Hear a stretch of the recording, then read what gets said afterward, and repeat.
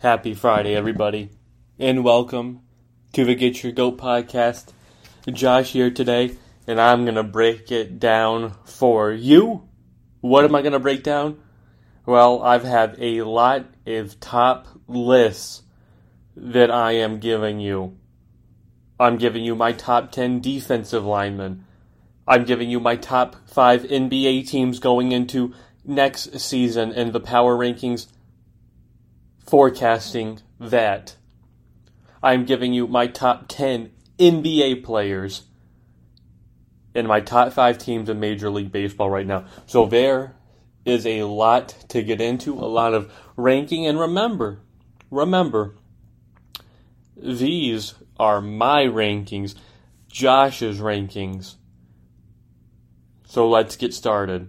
The top 10 defensive linemen, I think, in the game. Who do I think are the top 10 defensive linemen? I've given you everything on offense so far. My top 10 quarterbacks, running backs, wide receivers, tight ends, and offensive linemen. I'm giving you my top 10 defensive linemen. And what constitutes a defensive lineman is a tackle, nose tackle, defensive tackle, or a defensive end. Not an outside linebacker that can play an edge rusher. So don't get upset if you don't hear names such as T.J. Watt or Shaq Barrett. Those will probably be in my top 10 linebacker list. These are top 10 defensive line, strictly defensive ends and defensive tackles. Don't be alarmed. Number 10, Grady Jarrett, defensive tackle for the Atlanta Falcons. And now you're thinking, is what I was thinking, that Atlanta Falcons have a terrible defense, and they do. They've had a terrible defense for a while, especially after that epic Super Bowl collapse. It seems like this whole team has collapsed since the 28-3 lead against the Patriots. But they have one stud, one standout, and that's Grady Jarrett, who's really come to his own. Back-to-back Pro Bowler now in the 2 seasons, has been fully healthy. In those 2 seasons, he has forced 2 fumbles, has had a fumble recovery, 20 tackles for a loss for a defensive tackle. That is really good. And this past year, he had 4 sacks. The year before, 7.5 sacks. And D tackles usually, if only Aaron Donald has the exception, but they usually don't have double-digit sacks because it's just harder to get to the quarterback because you have to bypass the offensive guard and the center. You're more likely to get double-teamed in there or get picked, so it's harder to kind of get an edge release off like defensive ends or outside linebackers get. So his sack numbers to me are impressive for that, and he has had 65 tackles as well the past 2 years. To me, he is really progressing, is a standalone player in this defense, but to me, since his impact isn't really affected in all phases of this defense, that is why he is at number 10 and not higher, but he is great at what he does.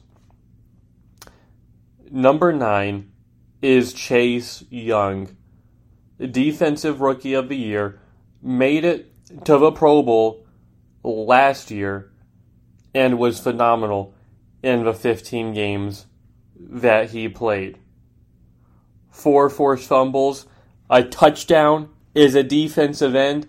That's how good he was. 7.5 sacks, 32 tackles, solo tackles, combined for 44 tackles, 10 tackles for loss, 12 quarterback hits.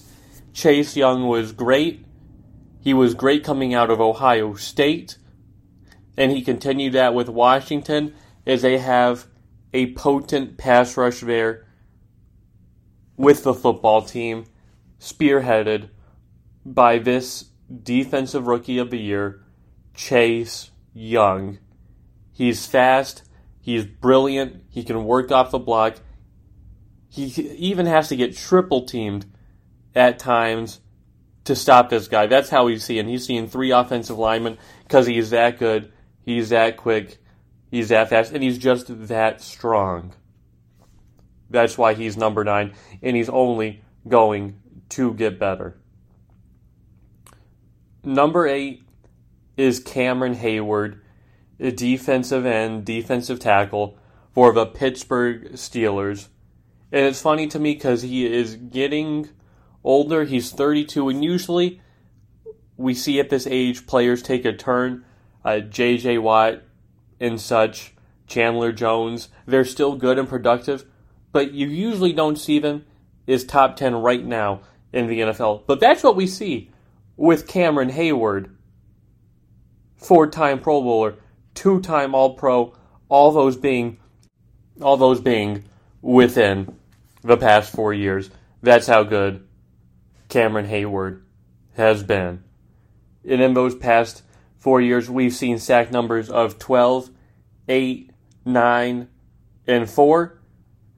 So this past one is diminished, but really this Steelers defense took a turn the second half of the year with injuries to Devin Bush and Bud Dupree and such. So he was seeing more double teams, but he has been an absolute monster with 51 tackles at the peak of his campaign, getting around 20 hits in this 4-year span. So he is getting better. The reason he's not higher is because that sack number is the lowest it's been since 2016, but he is still a force to be reckoned with. Still gets after a quarterback a ton and is a strong dude, but again, with that age, you might see a little bit of a decrease, I think, in that, but he is still one of the premier defensive end or tackles in the league. Number 7, DeForest Buckner, defensive tackle for the Indianapolis Colts. Pro Bowler, was to the All-Pro last year, voted first-team All-Pro, was brilliant with the Colts last year. We saw how brilliant he was with the 49ers in their run to the Super Bowl, and just how he meant to this Colts defense, and how much more improved they were on the defensive side of the football. He has 9.5 sacks last year. His peak was 2018 with 12, but we've seen in the past 3 years 12, 7.5, 9.5 tackles of 44, 34, and 7. QB hits was a career high last year, 26. Tackles for loss were 10. He is getting at it. He has found his role, his fit here in the Colts. Not like that was really necessary, because he could fit anywhere on any team, because he is that good and that much of a game changer. We saw the 49ers defense take a step back, but we saw the strides that were made with the Colts defense because of DeForest Buckner. Number 6, Nick Bosa. Why? Well, you can't say much about him last year. He tore his ACL early in the season, missed all of the season, but the year before, in his rookie year, went to the Pro Bowl, was the defensive rookie of the year. Again, 16 tackles for loss, 9 sacks, 25 quarterback hits. He was ferocious on defense. He played with a chip on his shoulder. He was getting after quarterbacks. In this game, looked like he was now coming into becoming a premier defensive end in the league. Ben was injured last year, but I think he's going to come back stronger than ever this year and get back to his Pro Bowl caliber season. Number 5, Nick Bosa's brother, Joey Bosa, yet another defensive end out of Ohio State. 3-time Pro Bowler, and when he came out in 2016, was the Defensive Rookie of the Year. So do we note a trend with the kind of talent that Ohio State produces? Joey Bosa, Defensive Rookie of the Year. Nick Bosa, Defensive Rookie of the Year. Chase Young, Defensive Rookie of the Year. But back to Nick Bosa, again, 3-time Pro Bowler. Has been really good, even in his first season, when he didn't make the Pro Bowl, but won Defensive Rookie of the Year. 10.5 sacks, 12.5 sacks, 5.5 sacks, 11.5 sacks, now 7.5 sacks. Last year had 27 quarterback hits. To me, is a little bit more polished than his brother, Nick Bosa. Definitely more of a speed rusher, but has so much power, a little bit more power than his brother, is a bigger guy and can get after the quarterback. Last year, dealt with a little bit of injuries, which had maybe the dip in numbers going from 11.5 sacks to 7.5, but still, he's a force to be reckoned with. Another one that constantly draws double teams because he is that good, that sensational. I expect another big year out of him. He no longer has Melvin Ingram to help him out on the other side as one of the best pass rushing duos, but I don't think that will faze Joey at all. One of the best defensive ends in the game right now. Number 4, defensive end Cameron Jordan for the New Orleans Saints. Now, he's the same age as Cameron Hayward. He's 32. But Cameron Hayward's been ascending for the past 4 years, where he was relatively quiet quite a few of his seasons, whereas Cameron Jordan has been one of the premier best defensive ends in this game for the past 10 years since he's entered the league. That's how good he's been. 6-time Pro Bowler. First team All-Pro in 2017.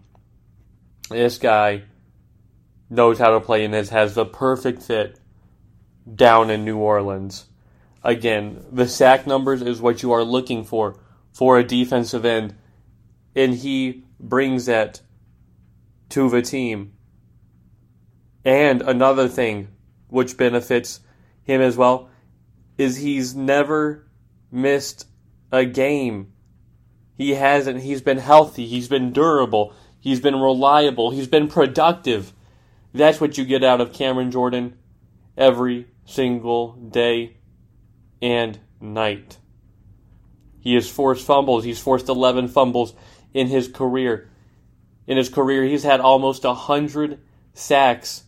Double-digit sack campaigns of 10 or more in 5 seasons. Quarterback hits in his career of 184. He gets after him. He frustrates the quarterback. He wraps up his tackling. He's strong. And he gets it done. You don't have to worry about Cameron Jordan over on the left side. Started out his career at the right side, right defensive end.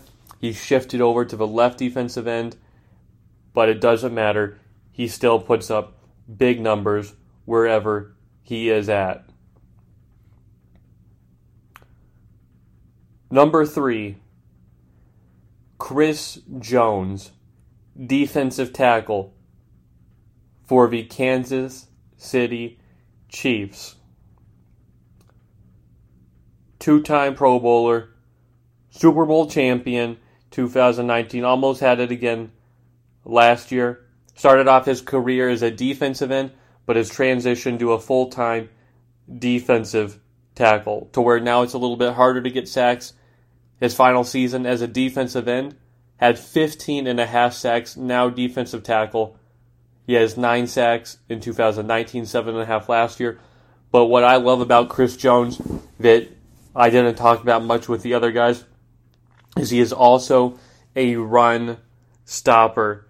Not only can he get to the quarterback from where he was at, because he got 28 quarterback hits last year in his 5-year career, has 100 of them, which is pretty darn good. But the other thing is, he stops the run. You can't run right down the middle, down the heart of this defense with Chris Jones right there. You simply cannot. You have to run to the outside and run other motion options, because Chris Jones is waiting there, lurking there, and will wrap you up. That's how good he is. That's why he has 36 tackles the past 2 seasons, 19 tackles for loss in 18, 8 and 19, 3 last year.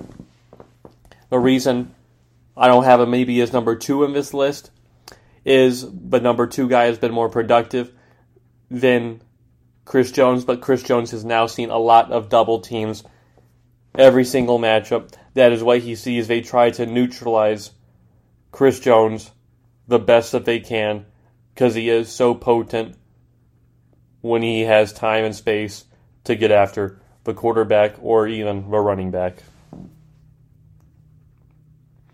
Number 2 on my list is Myles Garrett, defensive end for the Cleveland Browns. Is a 2-time Pro Bowler and also last year was voted to the first team All-Pro as a defensive end.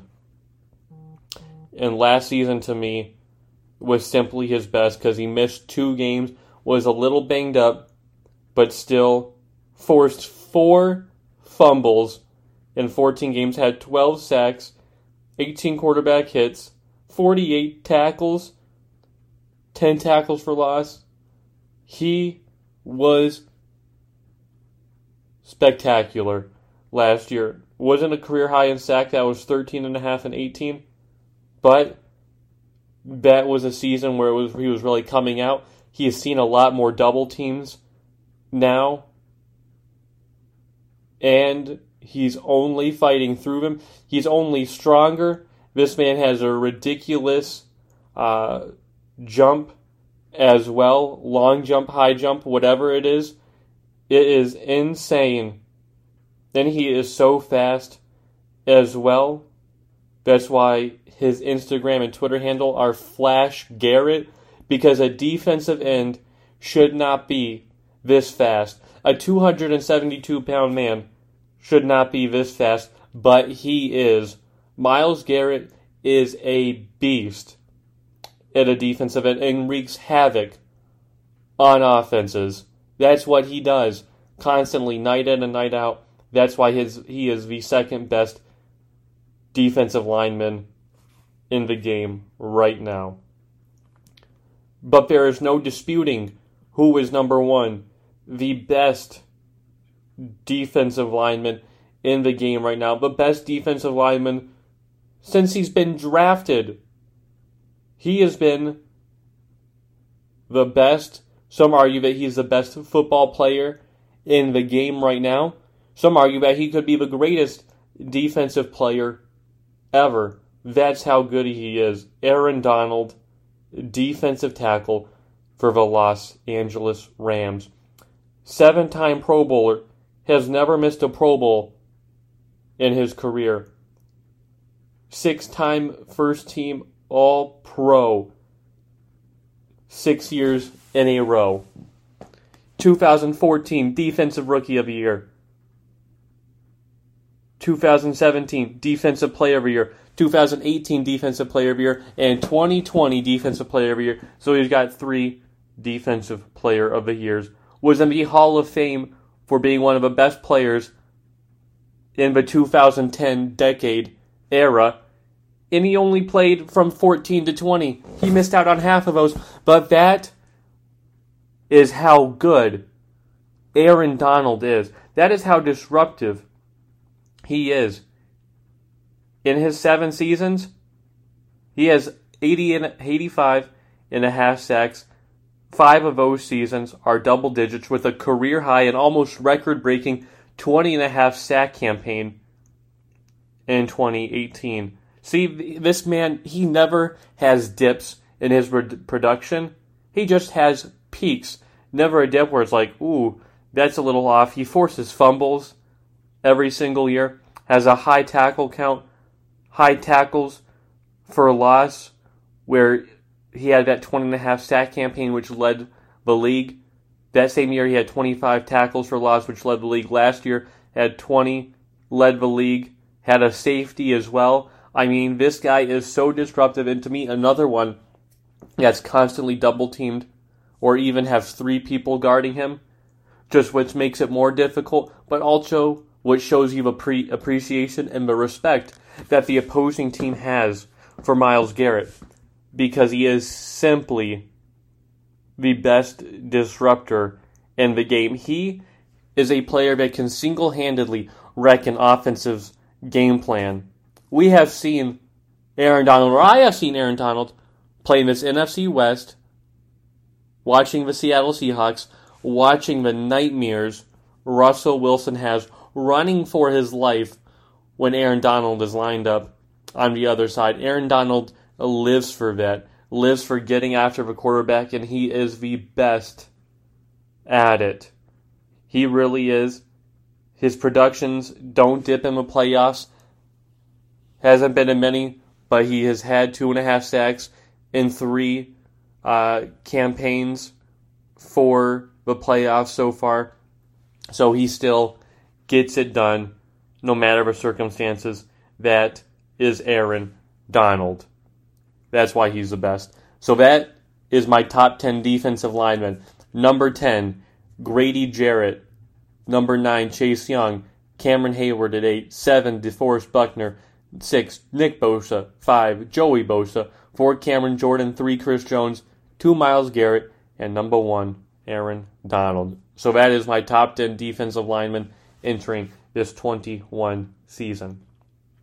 Next, Oklahoma and Texas are most likely on the move. They're not changing states or stadiums. They want to go to the SEC. And it looks like this could happen within the next couple of weeks. I think this is great for college football. I do. 2 of the top premier teams in the league, Oklahoma and Texas, going to now the best conference in college football. That is Oklahoma and Texas. Oklahoma was 6 last year. Texas was 20. I think this only makes the SEC that much stronger no matter what. This now means that they would have 16 teams in their conference, 8 teams per division, which is basically now like a super conference because some conferences only have 8 teams, to where now they would be hosting 8 in each respective division. This only makes it stronger. I think if they were to do it, Texas and Oklahoma should join the SEC West. Makes sense because Texas A&M is in there, Arkansas, the Mississippi teams, but then you'd have to move Alabama and Auburn to the SEC East, because split down the line of sort of at Arkansas, that would to me make sense. But then you would just have so many great matchups. You would still have Oklahoma, Texas, Texas A&M, LSU in the same division. Then in the SEC East, you'd have Florida, Auburn, Alabama, Georgia, 4 great teams in each one. You could still have the crossover rivalry of LSU and Alabama. Auburn and Alabama still together. Alabama, Oklahoma meeting up for the SEC championship game. That's basically a playoff game in itself. That, to me, makes college football so great, and to me puts the SEC so much higher than every other conference right there. Right now they only have play 8 conference games. That would require now a 9 conference game schedule, which only makes it tougher, which is better. But that means that the Big Ten, Pac-12, ACC would have to step up their game, because you look at those divisions right now, and in the ACC you have Clemson, and that is it. You had Notre Dame last year, but I think they would have to keep Notre Dame or tell Notre Dame, like, hey, we need you in our league, because Miami is never a real threat. North Carolina is never a real threat. Louisville isn't anymore. Florida State looks like it's past its glory days. So they would need to do work. Ohio State is the premier team in the Big Ten. Penn State had a down year last year, but I think Penn State will bounce back. Michigan really has to step it up as well. Northwestern, Iowa, Wisconsin, all of them, if they want to compete with that SEC team. And the Pac-12, I don't even know what they'd have to do at this moment, but it would require a lot of change, hustling, getting it done for these other conferences and divisions to compete with them, so that they're not sending 2 teams from the SEC every year, or at least right now until the 12-team playoff. But that's exciting news for college football. I hope it gets it done. only makes the competition and the pay of play so much more intriguing, interesting, and better. Now moving on to some NBA, I'm giving you my top 5 teams kind of based on this past year and what I kind of have them going for into next season, which starts in October. Only now a couple months away, getting back onto a regular schedule. Number 5 is the Utah Jazz. Why? Well, they were consistently like my number 1 team this whole season. They were very good defensively, had Defensive Player of the Year Rudy Gobert, had an MVP candidate in Donovan Mitchell, and the 6th Man of the Year in Jordan Clarkson, and were the best 3-point shooting team, shot the most threes. Donovan Mitchell, Mike Conley, Jordan Clarkson, Joe Ingles, Bogdanovich, they were all spectacular, but they fizzled out against the Clippers in the playoffs. Series was at 2-2. They actually had a 2-0 lead, and they lost 4 games in a row. The last 2 to a Kawhi-less Clipper team. That hurts. That's why they're not higher. But with a team that is expected to remain the same, maybe a coaching change is necessary, but the core is intact for them to set up successfully in the NBA. Number 4, the Philadelphia 76ers. I think they're great whether they get rid of Ben Simmons or not. I do. Joel Embiid is Defensive Player of the Year candidate when he's locked in. Ben Simmons is Defensive Player of the Year candidate. Joel Embiid is a monster on offense and shoots free throws so efficiently. Tobias Harris when he's feeling it. They have Shaquille Milton, who's finding his game. Thibault, Seth Curry. If they get rid of Ben Simmons, I only think this team will do better, depending on the trade package. But with him, they are still a competitor in this East team. And we saw last year that they were the best team in the East. They were able to beat the Nets with the current system. So they're just looking at tweaking to get better. But they do have something that I think works in the East. I don't think they could ever win a championship with what they have, but they are still one of the best teams with what they have. Number 3, the Los Angeles Lakers. The Lakers opened up out of the gates last year, were playing so well. Then injuries to AD and LeBron happened, and that kind of threw their season off the rails. In the playoffs, AD injured as well, which sent them home.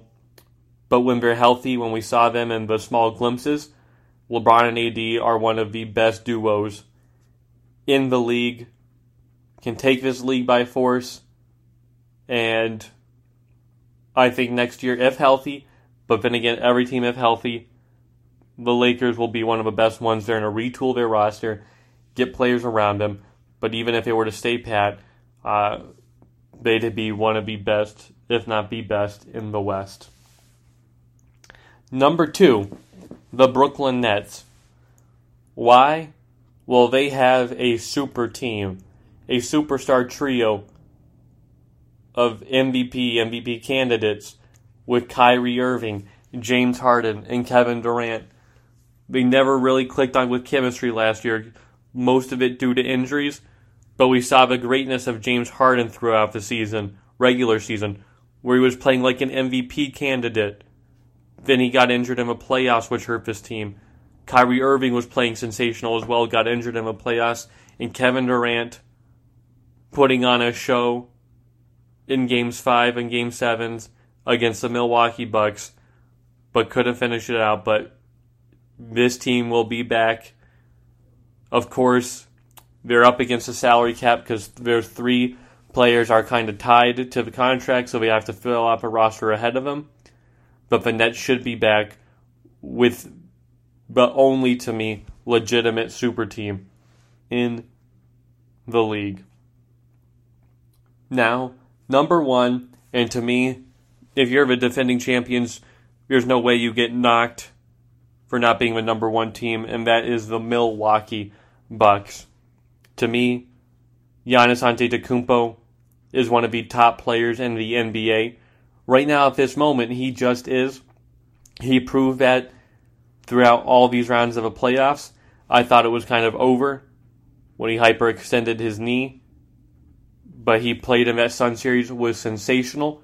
Chris Middleton found his role as a perfect closer. Drew Holiday as this defensive maestro who got after the opponent's top point guard or shooting guard, whatever it may be, kind of shut them down. Even if he wasn't doing much on offense, at least he was doing his job defensively. Brooks Lopez as well, a big 7-foot big man. Bobby Portis energizer off the bench. And they won it without Dante DiVincenzo, who is, to me, their best 3-point shooter consistently. So the Bucks do bring back a lot of talent, have their top 3 set up. To me, aren't a real super team. Yes, they have Giannis, but to me, Chris Middleton and Drew Holiday are not superstars. But they do have kind of a borderline great super team right there mixed in. But they are great. And that's why they're number 1 from this season. That's why they won it. That's why they'll continue to win, I think, next year. Do I think that they'll repeat? No, I don't. I think they had a smooth road, but I feel like the Suns had a smooth road too. If Jamal Murray's not injured for the Nuggets, AD's not injured. For the Lakers, Kawhi's not injured. They don't make it past any of those rounds, which is why we didn't make it past the Bucks, but the Bucks had to deal with James Harden as well, a team that wasn't ready for the conference finals and the Hawks and the NBA finals and the Suns. So I think if every team's healthy, the road is much tougher, really, for all these teams, and that's good for the NBA. Now I'm going to give you my top 10 NBA players that I think are kind of after just top 10 active players, most of the factoring coming in from this past season, but players I have liked, and there are so many great players in the NBA. Somehow we're going back and forth on my list, but this is what I have. This is what I will go with. Number 10, Anthony Davis, power forward and center for the Los Angeles Lakers, nicknamed The Brow. He's an 8-time All-Star, 3-time block champ, 4-time All-NBA, 4-time All-Defensive, 2016-17 All-Star MVP, NBA championship with the Lakers in his first season. He is brilliant. Averages 24 points a game and 10 rebounds. Averages a double-double throughout his career. It has been brilliant. And point scoring, this past year had a down year because of injuries, but when he was healthy with the Lakers, 26 points. With the Pelicans, we saw him put up 28 points and 11 rebounds. This guy can play. Has been inconsistent from the free throw line, though. His shot as high as 82%, but this year shot a career low 73%. So we've seen about a 10% dip in there. But defensively, he is one of the best defensive players in the league. He can guard sort of a 1 through 5, stretch up on all of them. To me, is the second best power forward in the game of basketball. He is simply one of the best and is arguably a top 5 player when he's healthy. But that's the thing. That's why he's not in my top 5, because it's the width, it's the when he's healthy, but if he's healthy, you can't consistently count on that. Because has he ever played a full season? No, he has not. He's never played all 82 games. That's why I can't give him that. Last year only playing 36. When they won in 20, only played 62, which was his closest to it because the season was then shortened. But he has not played a full 82-game season ever in his career. But he is really good. He's clutch as well. And I'll take it. I will take Anthony Davis because he is that good both offensively and defensively. Number 9, Luka Doncic. In sort of his 3 years in the NBA, has kind of taken it by storm, getting better every year. A 2-time All-Star, 2-time All-NBA the past 2 years. Was the Rookie of the Year when he came out, and has been really good. Last year averaging 27 points, 8 assists, and 8 rebounds, close to a triple-double. But he is, offensively, he's a force to be reckoned with. Requires double teams at times, guarding up the court because he is that good. Has no defensive skill to his game, however, but that's not why you go to see Luka. You go to see the offensive skill set that he has. To be, needs to improve in 2 areas to fully round out his offensive game. One is free throw shooting, only shooting 73% in his career, which isn't good, and his 3-point shooting ability is only 33%. Again, those aren't high numbers, those aren't league high when, you have players such as Curry averaging around 42%, his brother averaged around 45, Kyrie and Damian and all them are up there as well, so he really needs to come down, but he averages so many triple-doubles, and at such a young age, he's only going to get better. Number 8, Nikola Jokic, center for the Denver Nuggets, the Joker, is so efficient, is a 3-time All-Star, 3-time NBA, is the reigning league MVP, where he shot 50% from the field, 40% from the 3, almost 40% from the 3 at 39, and almost 90% from the free throw line. That is how good he is. Averaged 26 points and 10 rebounds, a double-double last year, to 8 assists, almost averaged a triple-double. He's the best passing center in the game. He is. Is he the most athletic? No. Is he the best defensively? No. But he is one of the most efficient big men in the league. He plays a ton of minutes for this team, shoots 56% from 3, as I said, 39% this past year. So he's a better 3-point shooter than Luka Doncic. He has offensive tools in his shed, has a great shimmy move, step back as well. This guy can really play. Is he the most fun to watch? No, he isn't, and that's kind of just his style of play and also his position as well. But he is a great, tremendous basketball player. Number 7, Kawhi Leonard, the Claw. I don't have him higher because he probably won't play this year with his torn ACL, and he has dealt with quite a few injuries in the past. But he is a 5-time All-Star, a 2-time Finals MVP, 2-time champion, 2-time Defensive Player of the Year. He has been a Steel Champion too. He was good in San Antonio, good in Toronto, and he's been good with the Clippers. However, he is not fully an offensive threat in terms of just points. As we see the LeBrons, the Giannis, even the Lukas, and what he's averaging. His career, he's only averaged 19 points. But you factor some of those out.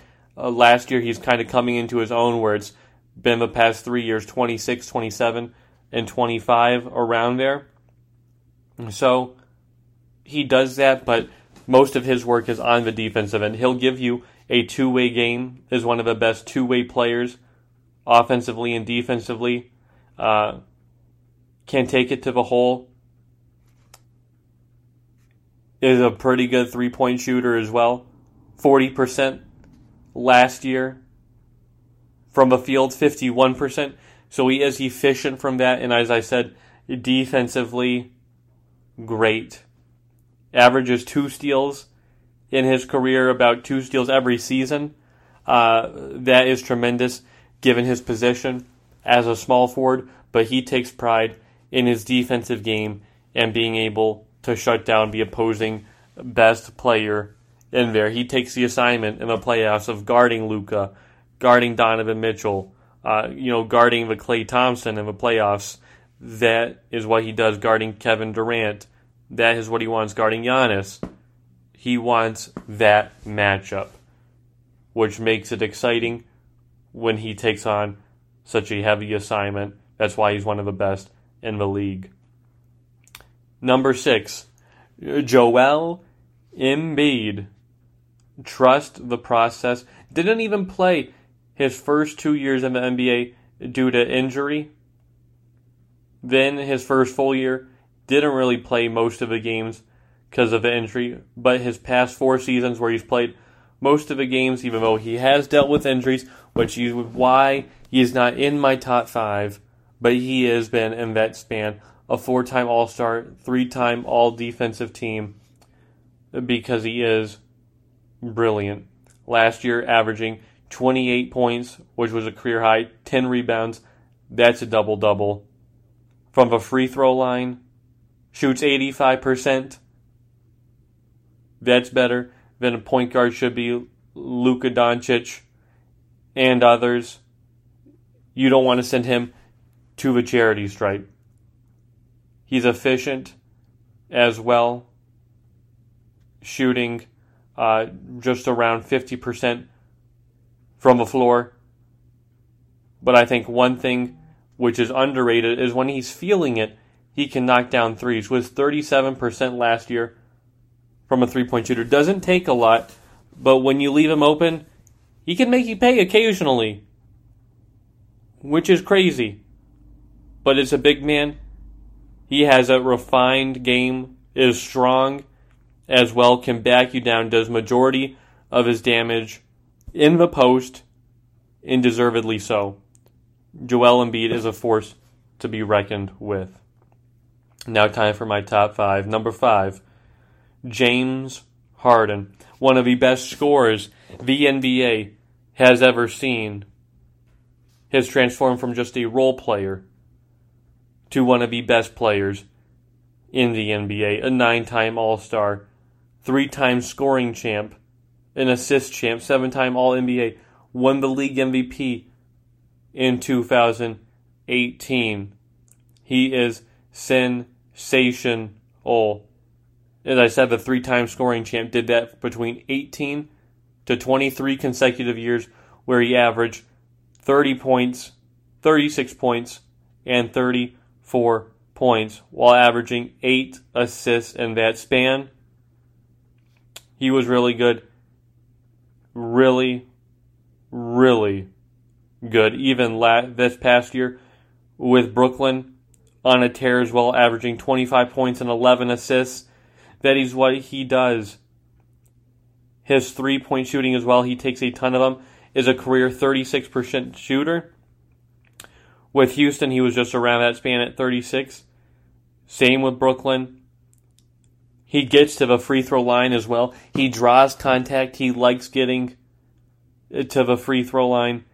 Is about an 88% a shooter the past couple years. Is a career 86. But he averages around 11 attempts a game, which is just sick the past few seasons. And he converts on most of them. He likes getting to the line.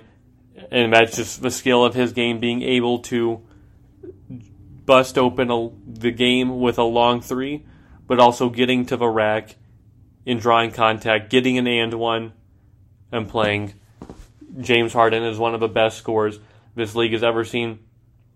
To me, even though he had that injury, didn't look great in the playoffs, I'll give him a pass because I think he will be back next year. That's why he's number 5. Number 4 is Steph Curry for the Golden State Warriors. The man who needs no introduction, Steph Curry. But I will give it to you. Again, a 7-time All-Star, 2-time scoring champ, unanimous MVP, back-to-back MVP as well in 2016-2017. He was brilliant. Scoring champ 2 years and 16, averaged 30 points. This past year averaged 32 points. He's just brilliant in every category. Averages 90% from a free throw line. Averages 47% from a field and 43% from three. Almost in his career averaging that 50-40-90 mark of 50% from a field, 40% from three, and 90 from a free throw line. He does that in two, just not in a regular field goal percentage. But he is lethal from three. Last year he was almost 50% from a free throw line, shot 48%. That is how good he is. No, my bad. He shot 42% from a three-point line, but 48% from a field. My bad. But that is how good he is. Averages 5 of 12. That is just too good. He is a legitimate sniper from the backcourt, from deep. It doesn't matter where it's at. Pull up from 40 feet, 30 feet, 20, whatever the distance is. Curry has got the range.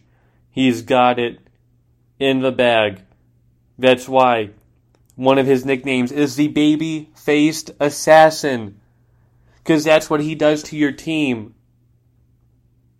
He demoralizes, he destroys you with a barrage of three-pointers that never seems to stop and just energizes the crowd.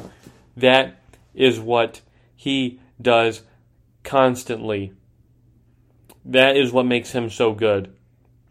And it's not only that, but it also the touch with his layups in getting to the rim, around the rim, working it, his high-arching floaters. Chef Curry is one of the best to do it. One of the best point guards of all time. Arguably the best point guard of all time in his career isn't over yet. That's how good Steph has been.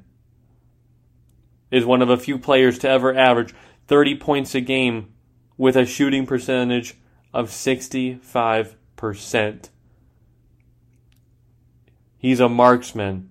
That's what he is. That's what he does consistently on a nightly basis. And lo and behold, when Klay comes back healthy next year, better watch out.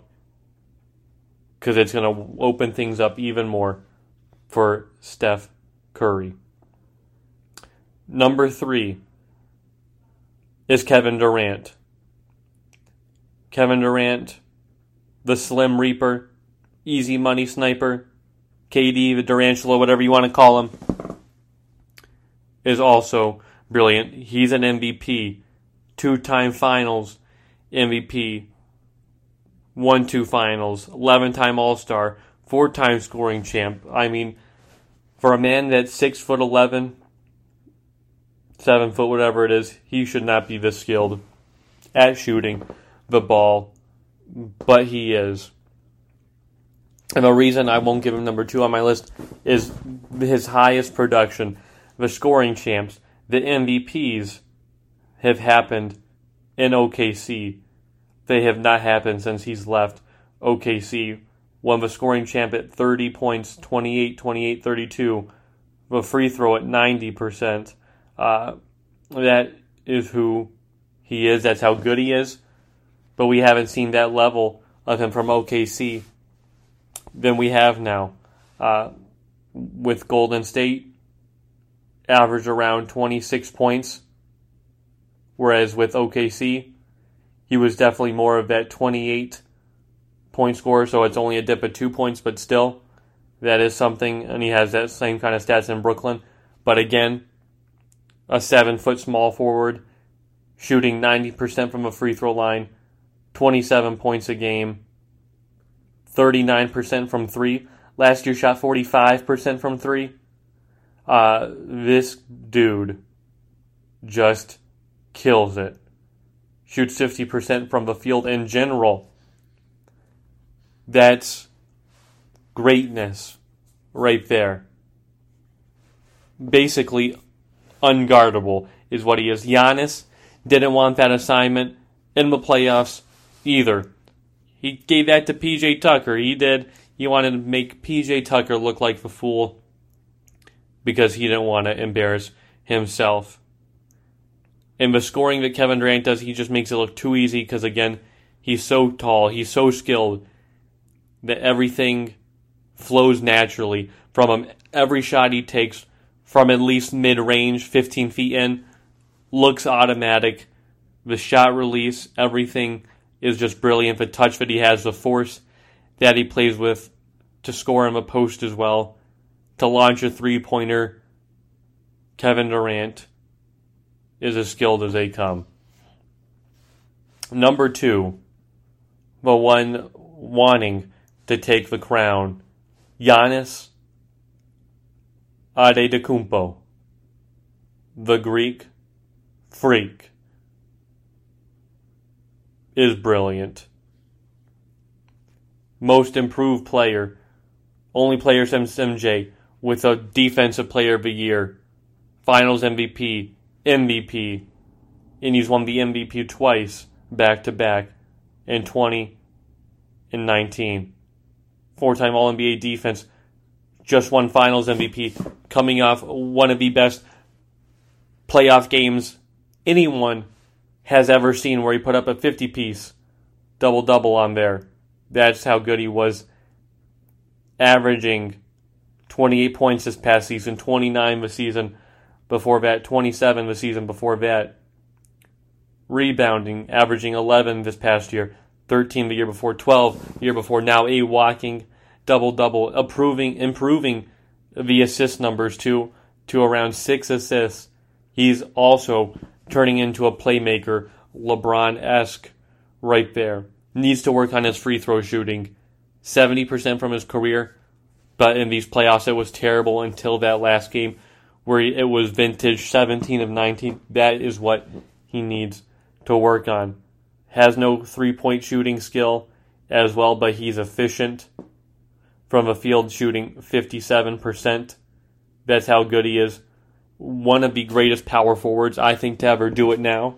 To me, he's a top 5 power forward ever, just with the resume that he currently has. That is Giannis. In the few years it has been, and he's only going to get better. 26-year-old entering his prime. It is all great for him. Is also been the league leader in PER of the past few years. That is player efficiency rating how efficient you are for your minutes played, your percentage scored, your usage rate, and all that.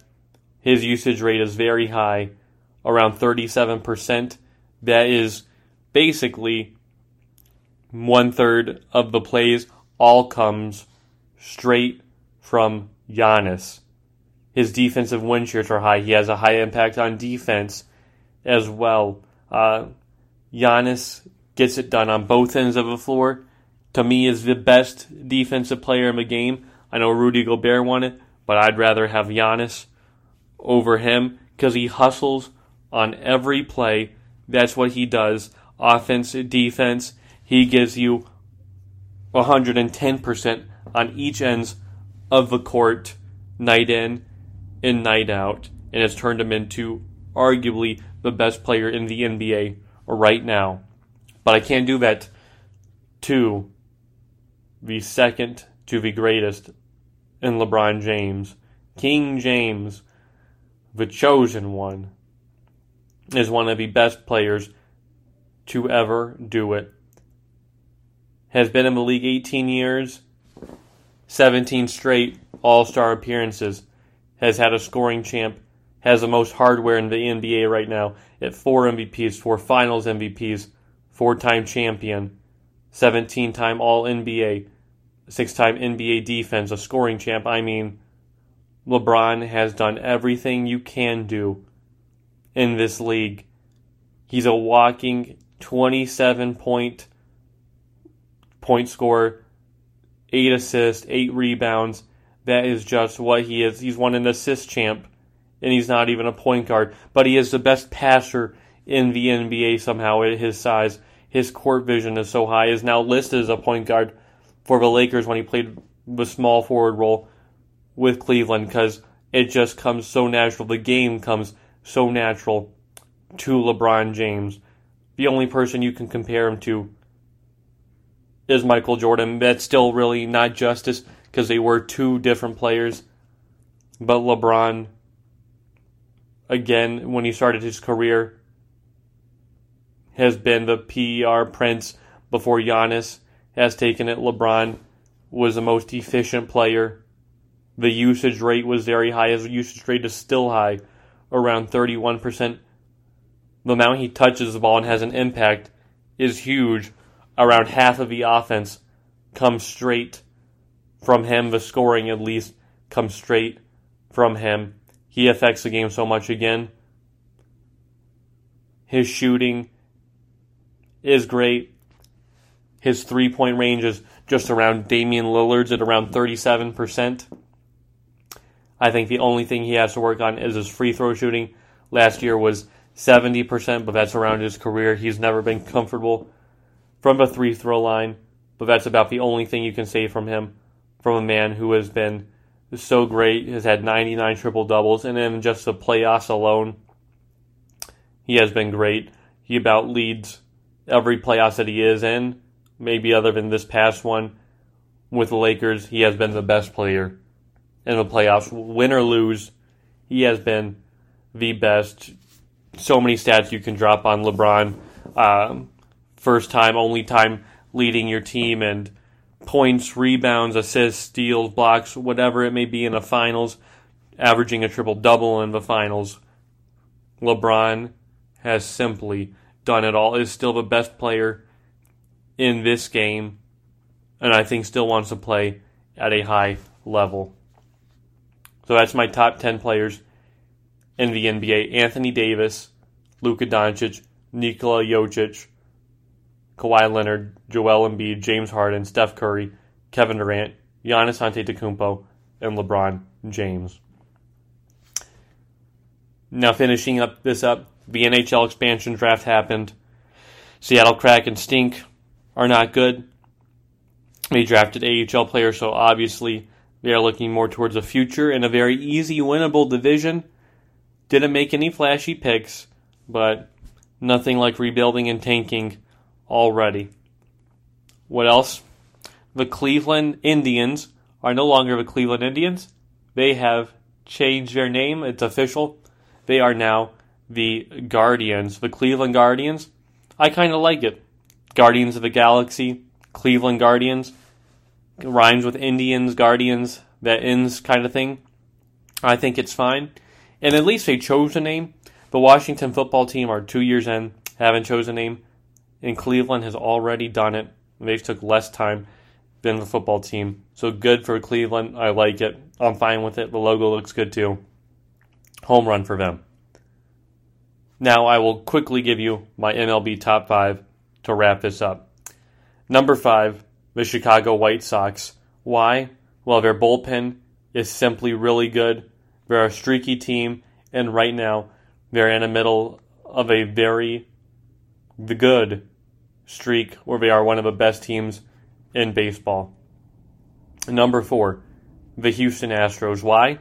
Well, they have the most runs scored. They get offense from every position that they have, and they are making a threat to win it again this year.